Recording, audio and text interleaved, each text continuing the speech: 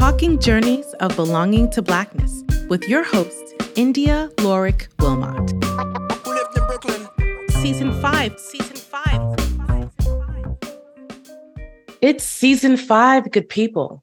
Today's guest is Sheena Collier, founder and CEO of the Collier Connection and Boston While Black. With over 20 years of experience in business development, growth strategy, and brokering partnerships, Sheena has a proven ability to build communities by getting the right people in the right spaces and moving them to take action. Sheena works with mid to large-sized companies, startups, and anchor institutions to reach and grow their audience through in-person and digital launches and space activations. In 2020, she founded Boston While Black, a digital and in-person membership network created to help retain Black professionals, students, and entrepreneurs in the region through access to a digital community, culturally relevant virtual and in-person experiences, and authentic personal and professional connections. Previous to the Collier Connection and Boston While Black, Sheena was Director of Economic Opportunity at the Greater Boston Chamber of Commerce and Boston Promise Initiative Director at Dudley Street Neighborhood Initiative. She is the recipient of several awards and recognitions, including being a two-time recipient of the Boston Magazine 150 Most Influential Bostonians, Boston Business Journal Power 50 Movement Makers, recipient of the Harvard Club's Boston Most Influential Woman Award, recipient of YW Boston's Academy of Women Achievers Sylvia Farrell Jones Award, the 2018 recipient of the Get Connected 25 Who is Who Millennial Leaders of Color Awards, just to name a few. Most recently, Sheena was appointed to the Massachusetts Convention Center Authority Board of Directors by Governor Maura Healey. Folks, we are moving and shaking and taking up space. Let's welcome Sheena Collier. Thank you, India. Thank you for that very warm welcome. You know, you don't always remember all the things you've done, so I appreciate that. Of course, very well deserving of all of your accolades. And myself and our listeners, we're looking forward to learning more about your journey of Blackness. So are you ready? I am ready. Right about now. Act 1, Call to Adventure. This is the breakdown. Okay, Sheena, so you're raised in Albany, New York. You left home to attend Spelman College, which is in Atlanta, and then turned to the Northeast to attend Harvard's Graduate School of Education with a focus on community engagement and partnerships between schools, communities, and families. So how has your family life, your upbringing inspired you to focus your professional and personal endeavors as a connector, a convener, an organizer in these corporate, nonprofit, and community spaces? Growing up in Albany, I think Albany is a city that folks don't really know a lot about. We know it's the capital of New York. Well, some people know that. They definitely think it's New York City. I think in a lot of ways, similarly to Boston, I grew up in a city that, though it wasn't majority Black, my spaces were, because like Boston, you know, Black folks tend to be somewhat segregated in Albany. So we have a couple of neighborhoods that we're concentrated in. And that was my neighborhood. And so I actually grew up going to all Black schools. My elementary school and middle school, I could walk to both of them. My first principal was a Black woman. My first grade teacher was a Black woman, and went to church with my family. Like, I just grew up in true community. That was really my blueprint for how Black people really professionally, personally, socially are in spaces with each other all the time.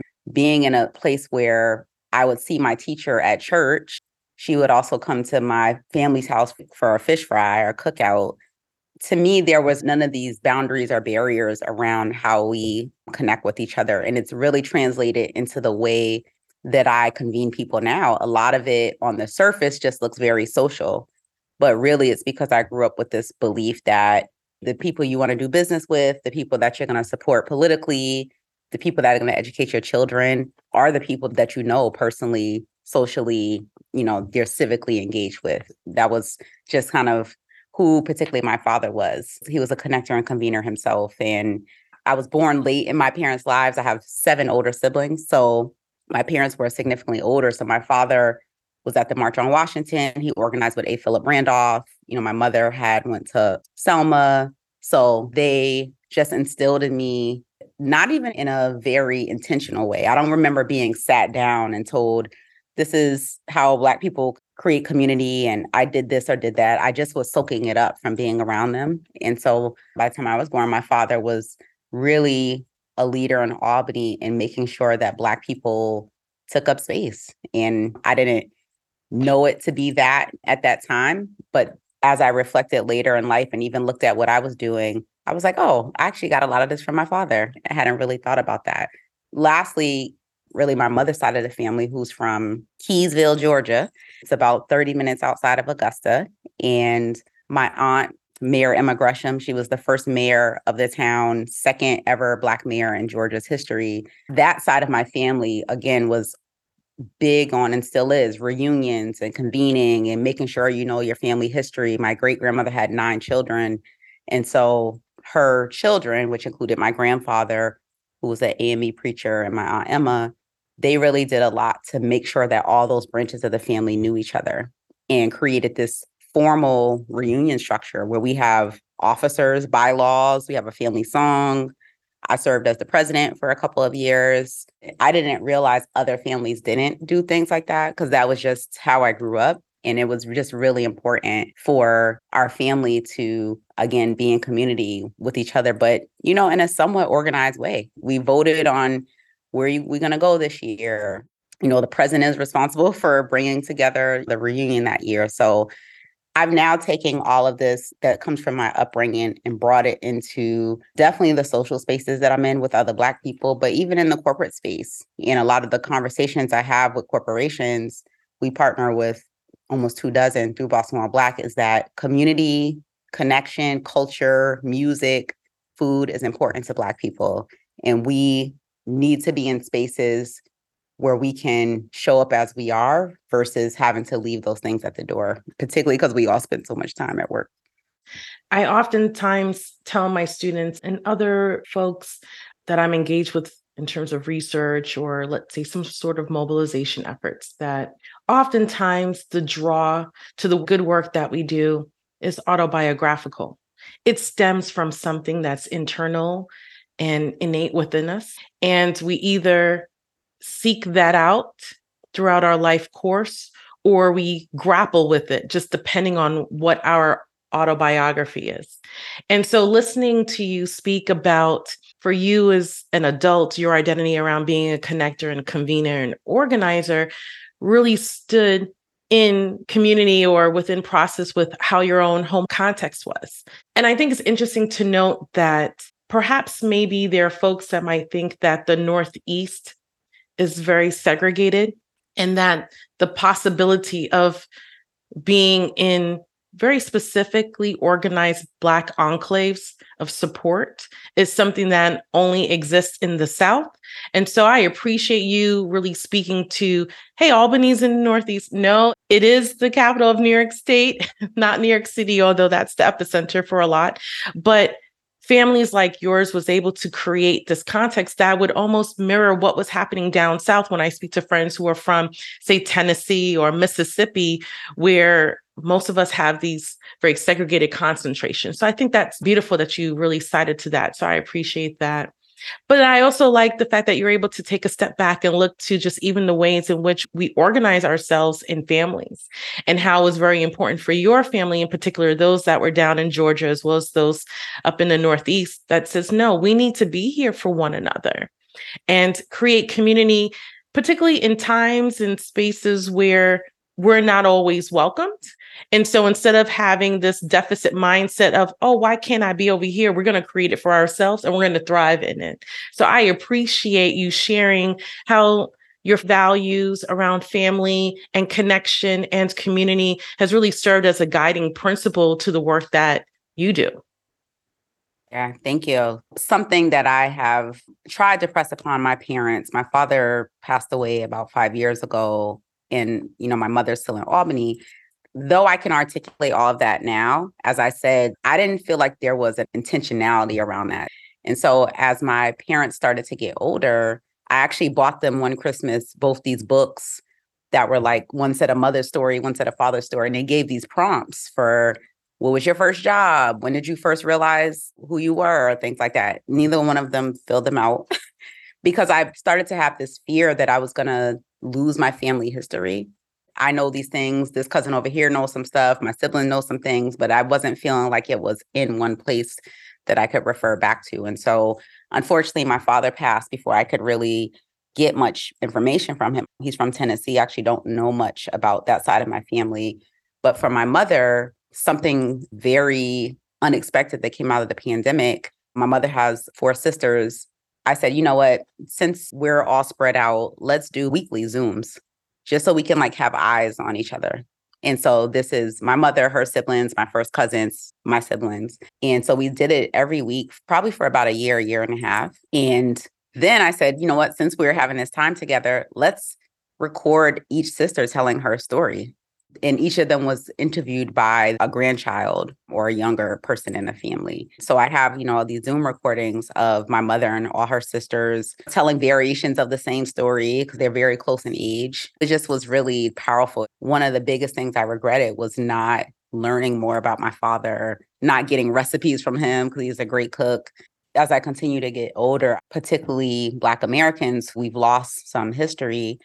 Get your parents on video talking about themselves. Get your grandparents on video, audio, whatever it is, talking about themselves. Because as you said, the autobiographical piece can dictate your path. Either you're running to it or from it, depending on what has happened. But I think that the power of people, and particularly Black people, knowing their history, which is why it's kept from us so much, you then understand that you are building off of something. You're not starting from scratch.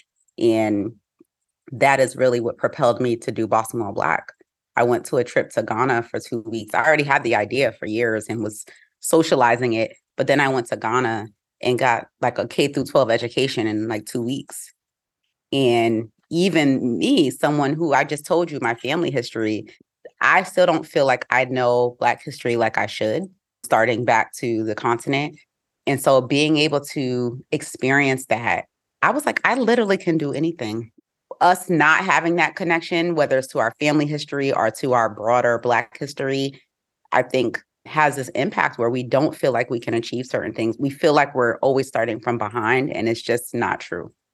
I appreciate folks like yourself, whether it's within the microcosm of your own family, but then even how you extend it professionally, that there's a lot of intention around documenting, formalizing the information, curating these spaces where there's levels of comfortability and for connection.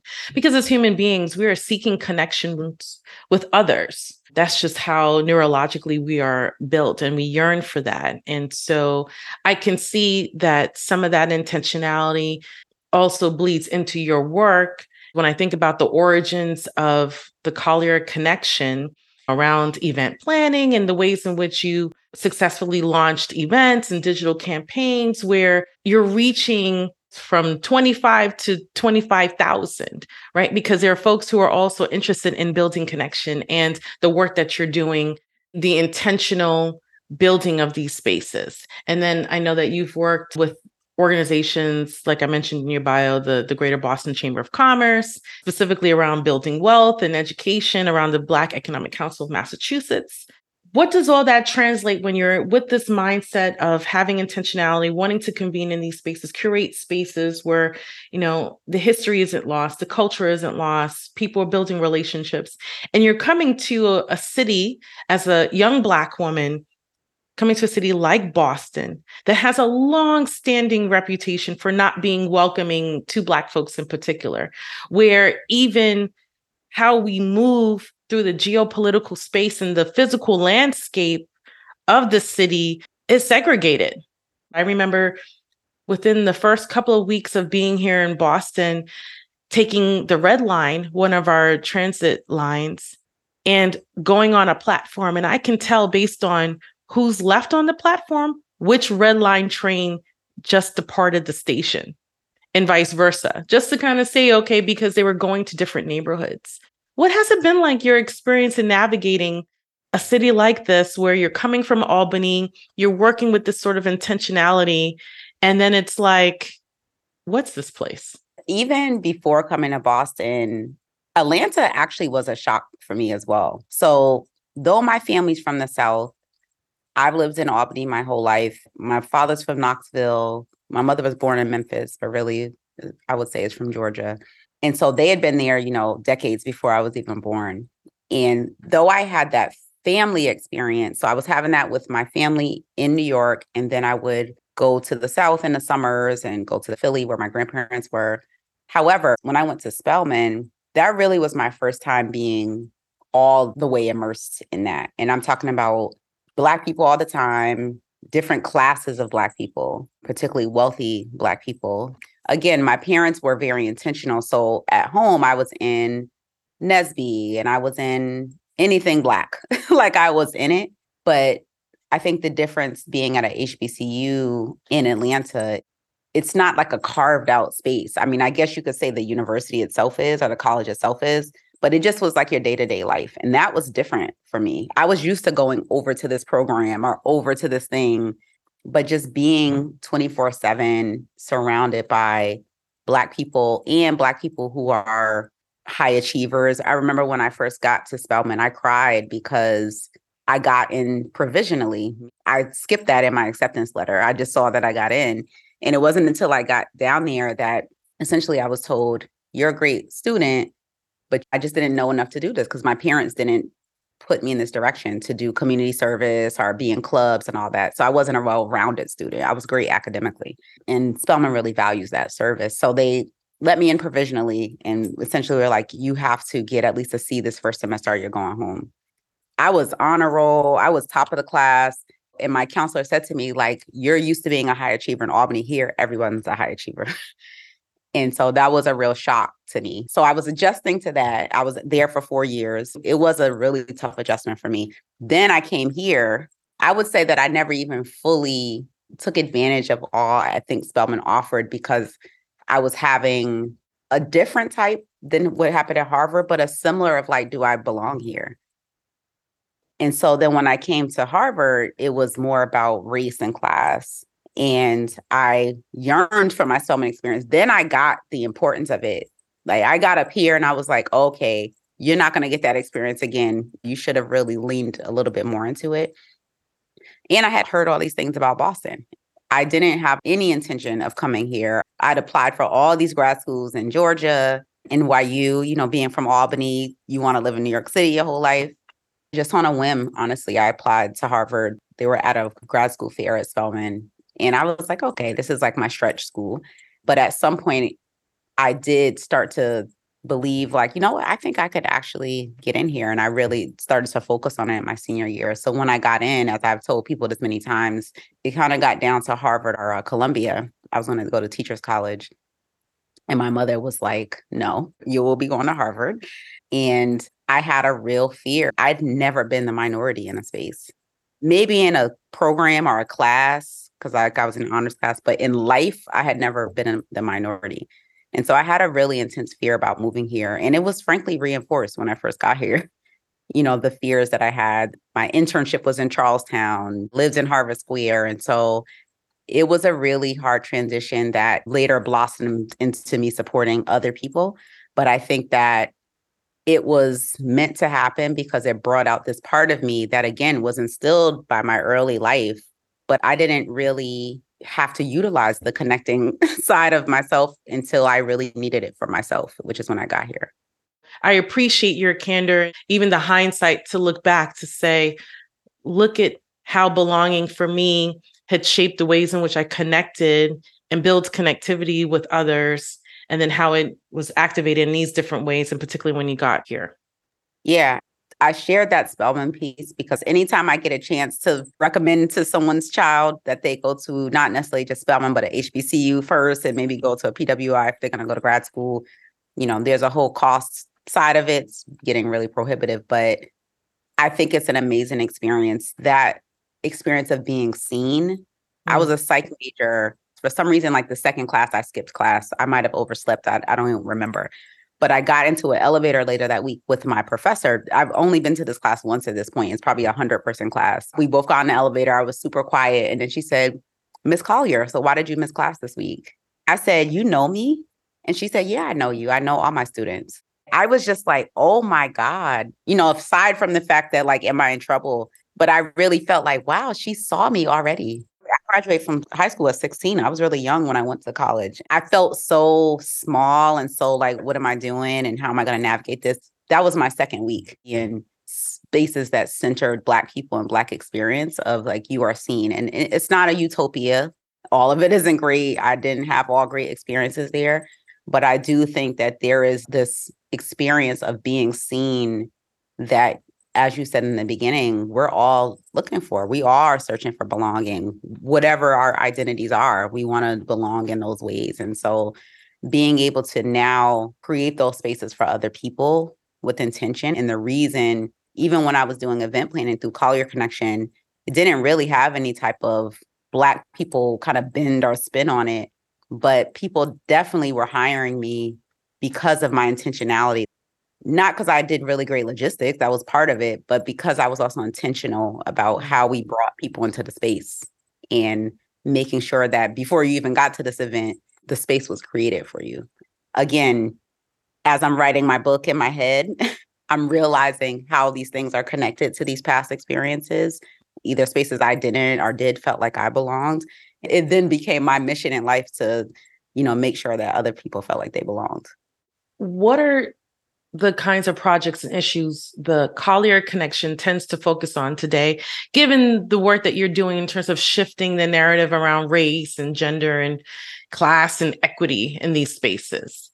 The Collier Connection is my first business, and I started it as an event planning company, mainly because I knew I wanted to create connection and I didn't know like the business model behind that. And events to me made the most sense. It was something that I felt like I did well, something that I understood. I started out doing fee for service. Like you could hire me to plan your gala, your fundraiser, et cetera. I tend to work with companies or organizations that were trying to build an audience with folks of color. That really was my focus for a couple of years. And this was on the side because I was working. And that's what brought me to the Chamber of Commerce, first as a contractor to them. And then I eventually became an employee because at that time in Boston, this conversation had resurfaced about, is Boston a welcoming place for Black people? And so this Color of Wealth report had come out about our income inequality. We were named the #1 city in the country at that time for income inequality. And the chamber had a fairly new president, and he was trying to figure out what is the role of the business community in this conversation. And so I just happened to come there around that time and started to do work around what does it mean for the private sector to respond to this earned reputation that Boston has. And from being in that space, I also started to learn about and understand how much Boston's brand reputation impacts ability to recruit and attract talent here. Again, some of it perception, but definitely based on reality. I didn't really know what to do with all of it. I just was kind of learning. I went to school for elementary education. That had been most of my career. But I started to have this passion because of my interest in space and how people take up and have access to space around who actually gets to benefit from Boston. Because I actually think it's a well-resourced place. I don't think it is. It is a well-resourced place where there's a lot of opportunity. I don't know. My eyes were just continuously open to how much Black people in particular were not benefiting from all that Boston had to offer. Because I came here to go to Harvard, I came in with some level of access. I could see that people growing up here weren't having. Folks like me that came in weren't even staying around long enough. Once they got their degree, they were like, I'm out. Almost everybody I went to grad school with left, literally. So I had to rebuild my community right after grad school. And so through Collier Connection, I was doing free for service events, but then I started to do my own events in the city. Like now Collier Connection is hosting our own mixers or happy hours. I used to run a dinner club. And that just eventually led to Boston While Black as a concept. It was a phrase that I would use. It was a hashtag I would use. It was events that I did that I then spun off into a company because I realized, and what I was hearing from people was, and this is like a big Boston complaint. I think this is not just for Black people in Boston either. People will be like, I don't want to wait until the next event to see the people I want to see. Like, what about in between? Now I have to wait for Stepping Out. I have to wait for Ebony Gala. I have to wait for this thing to have this gathering of Black people. But what do I do the rest of the year? I was like, okay. That's where I came up with like a membership model. Like, all right, there's something where we're always connected. You know, we have an app. It's just really like 24/7 connection between people. Boston All Black for me is really my main focus. Collier Connection still remains like the overarching company. And I do speaking and consulting and things through there. But I really have had this focus the last couple of years on starting with Boston and in other cities at some point. Like, what are really the ingredients of cities where Black people can thrive? And what's the role of cities? What's the role of corporations, universities, particularly in a city like Boston, who's really powered by institutions in, you know, for moral and civic reasons, but from their perspective, for talent. They want people in these cities. They want people in their companies and universities. And so what I'm saying is back to what I said from my own family, that for us to feel seen and belong in these spaces, we have to be able to bring our culture with us. Act 2, The Road. How do you play?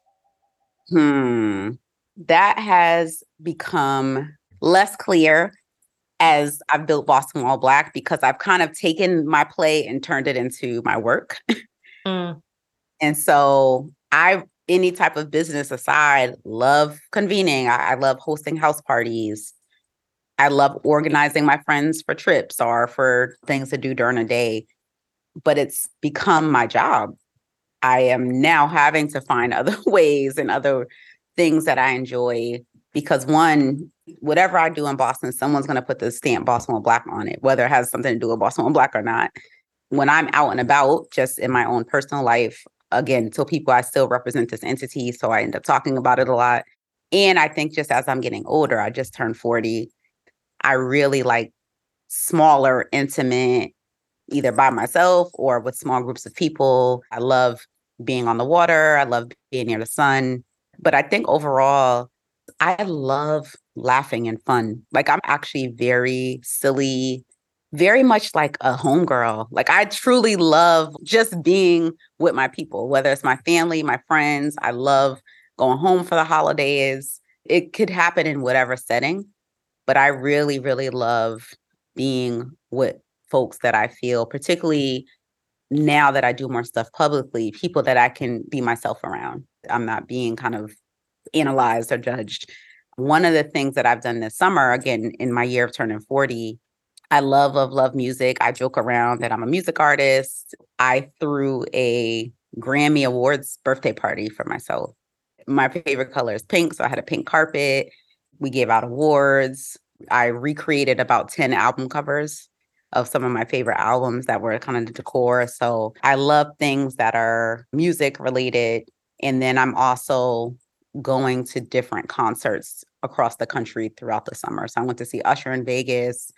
I'm going next week to Memphis to see the Hip Hop 50 concert with LL Cool J, The Roots, etc. Anita Baker later in the year. So those are some of the things that I love. And again, I'm actually fortunate that what I do for a living does incorporate a lot of what I love. And it forces me to have to carve out even more of my own time because some of it is work sometimes. Although most people don't like to think of work as play, it doesn't seem like you can divorce yourself of the same connection and connecting with people. I think for folks like myself who are introverts, it's like, okay, I'm going to just sit over here.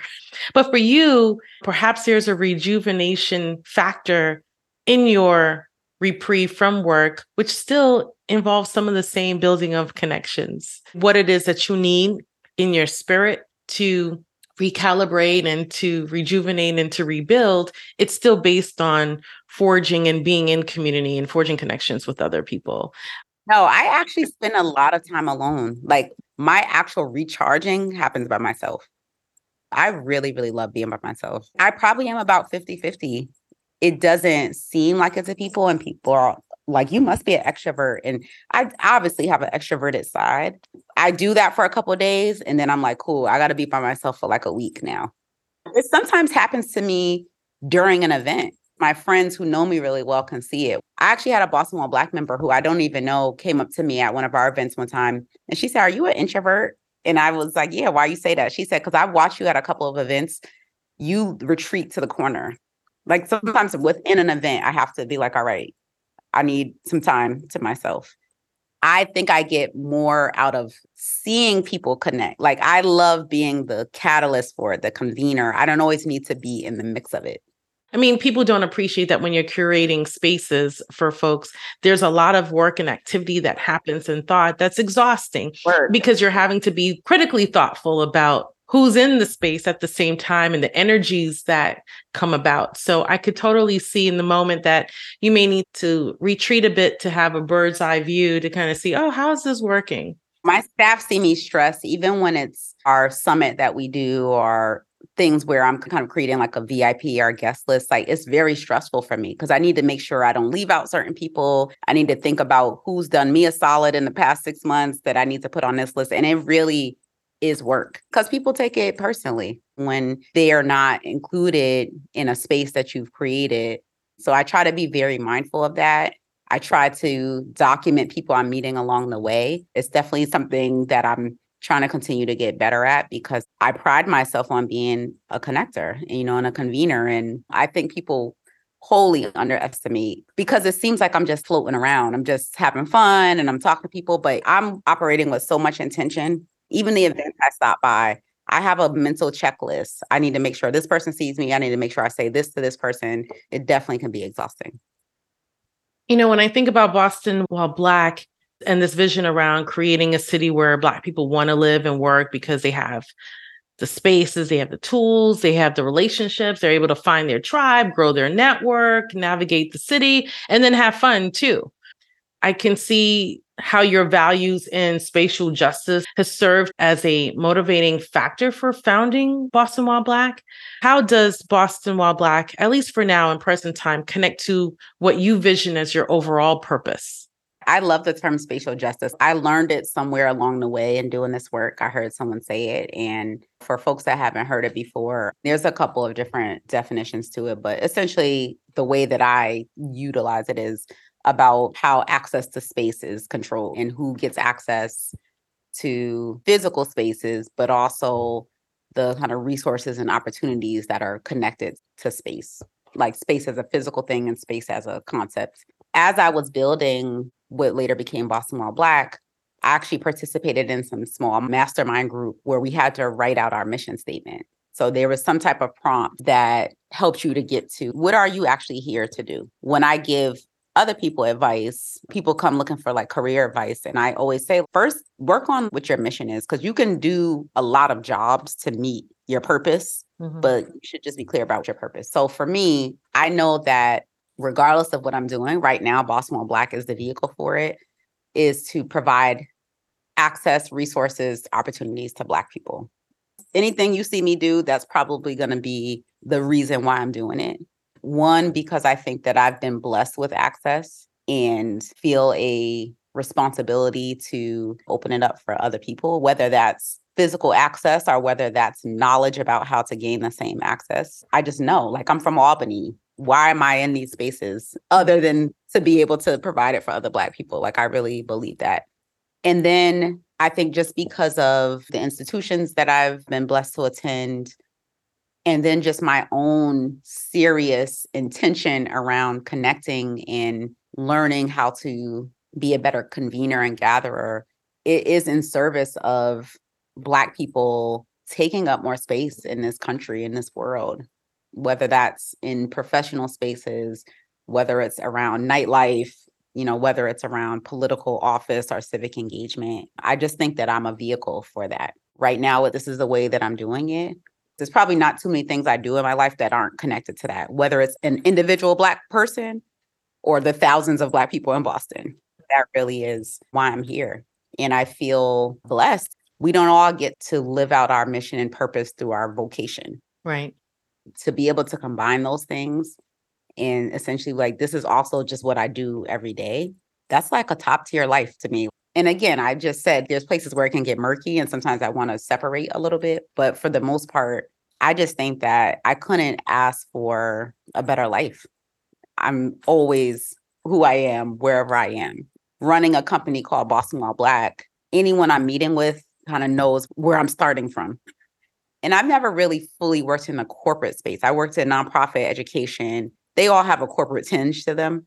I've typically worked in places that are, I would say, 50 people or less. Like I've never worked in big corporate. And so I listen to stories that our members and other folks tell me about their workplace experiences. And I'm like, goodness gracious. I've experienced some of it, but I think the things that we Black folks experience trying to navigate, I love that we're able to be a partner to companies or just a partner to individual Black folks to provide another side of that experience for them. If it's just a place to vent or an advocate for them in these spaces. I joked with my friends one time, I was on the phone with a big bank and I was talking about like swag surfing. I was showing them a video of an event I did where we had taken over the MFA.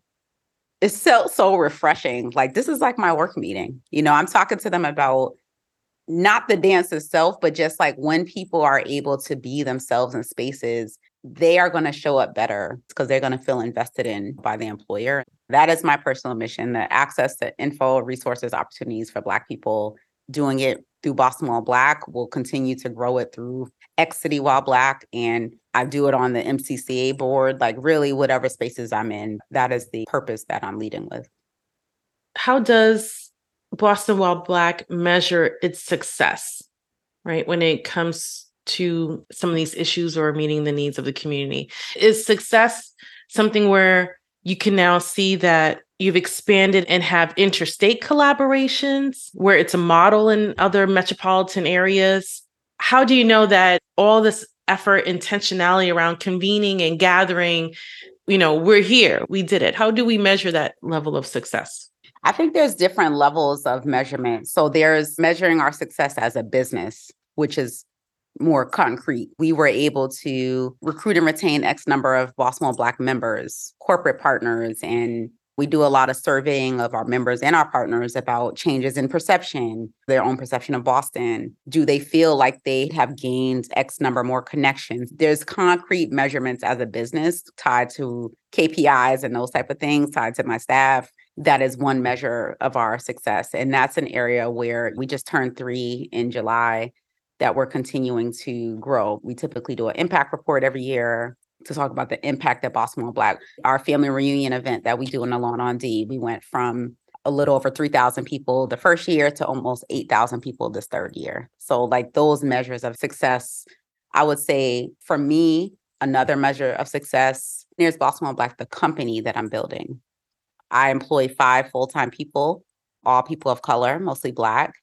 The same community I'm trying to create for members, I'm trying to create for employees, a place where they feel seen, where they can bring their whole selves to work, where they feel safe, psychologically safe at work. So that's also a measure I have. What is the type of company that we're building? And then I think there's, I guess, more the impact that we're having. So some things I've seen in the existence of Boston While Black that I would attribute not fully to us, but we're definitely a contributor. I see a lot of conversations in the city about belonging and joy and the way people are talking about Black people. Because something that I preach every single place I go is I don't want to only have conversations about Black people through the lens of disparity, that we need to be talking about us through, one, highlighting the positive sides of being Black, which there are many, but also looking at where are we thriving, where are we successful, so we can replicate those things. We can't replicate stuff we don't talk about.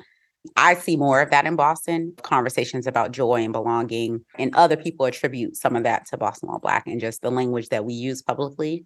I think this idea that the kind of social, professional, civic can all live in one person and all sides are important. You know, the city has this new position, new-ish, called Director of Nightlife Economy. And that's something that I raised with the now mayor when she was running for office. The importance of having someone who is paying attention to social and civic life because it's, for our city, it's an economic driver. And then, yes, I talked about knowing our history as Black people. Sheena, Boston While Black, we're carrying forward in a different way work of people that have come before us and are working alongside us. And so I do see some of our success will not be even in the next 5 to 10 years. It'll be like, how have we changed the landscape of how cities and companies think about what they should be providing for Black people? How have we changed the conversation? And how have we inspired? I have younger people that work on my team and even younger that I mentor, how people show up and lead. The fact that there are people watching me and the way that I lead and show up in life that will emulate some of that. They'll carry the work I'm doing forward even further. I see us in history books and being a part of a bigger story about how Black people continue to gain access in this country. So there's many measures of it in ways that, again, are very concrete because, we need dollars. We need to be able to say, like, we've actually made this impact. But I know that the bigger impact is around how do we move things forward for Black people for generations to come. That's beautiful, particularly as it relates to the legacy and what you want the legacy to be for Boston While Black. I think that not just for Boston, wouldn't it be great that there's a Albany While Black and Augusta, Georgia While Black, to see that legacy extended, not just in terms of the kind of change this work and this organization has been doing in the city where it was founded, but that other cities are able to see this kind of legacy, the successes as you've defined it, and they put their own spin on it.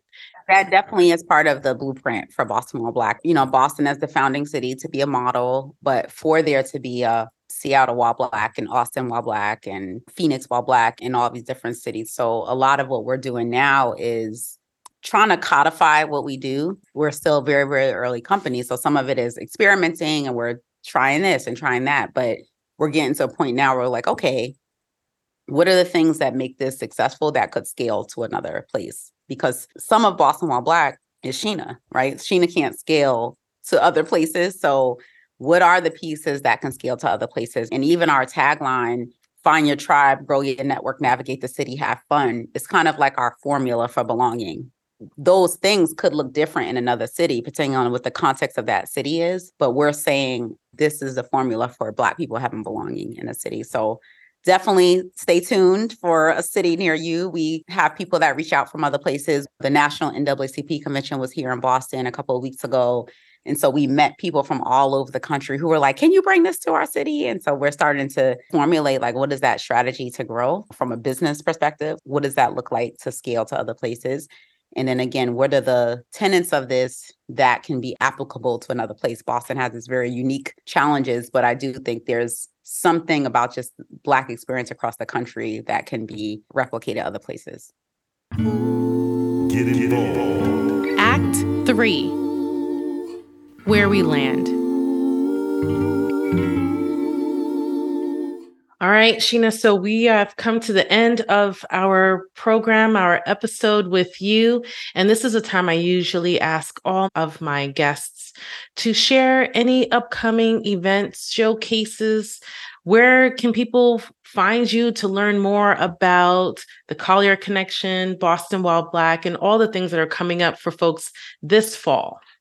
At its core, Boston While Black is a membership community. We have, at this time, a little under 1,200 Black professional students, entrepreneurs who are part of this digital and in-person membership network. And we typically open membership about once a quarter. So we will be opening for the last time this year in around October, November. To get more information, bostonwhileblack.com, to join our email list. We're on all the social channels, but particularly IG and LinkedIn at Boston While Black. And so we're always sharing, when we're gearing up to open up membership again. We also do 2 public signature events that have already passed for the year, but we're gearing up for 2024. So we do a summit called How to Boston While Black. It's essentially a conference, but with a twist. And it really is showcasing, highlighting the how-tos of how to navigate a city. We have sessions on everything from buying a home to dating, to meeting your Black elected officials, to working and being Black in tech in Boston. It used to be in the spring, but that'll be happening in fall 2024. And then our really huge event is our BWB family reunion. based off of my own family reunion experience with my family. We just did it for the third year, July 2023, and it is all things Black community culture and experiences. We have a spades tournament, we have double Dutch lessons, line dancing, face painting, and this literally brings out all ages, from babies to grandparents are at this event. We had, like I said, almost 8,000 people this past summer. So that's something that we will have in 2024 too. So we love for your audience to come to those large signature events. We have a lot of sponsors of those events. So if folks are at companies that want to sponsor, and then join Boston While Black if you're in the greater Boston area, and also talk to us about your city and if you'd be interested in seeing something like this in the city where you live. Awesome. Well, thank you so much, Sheena Collier, for joining us and sharing your journey of belonging to Blackness. Thank you. The journey isn't over, but this episode is. To catch the latest, be sure to subscribe to the podcast and follow us on Instagram at JourneysB2B_podcast. Thanks for listening.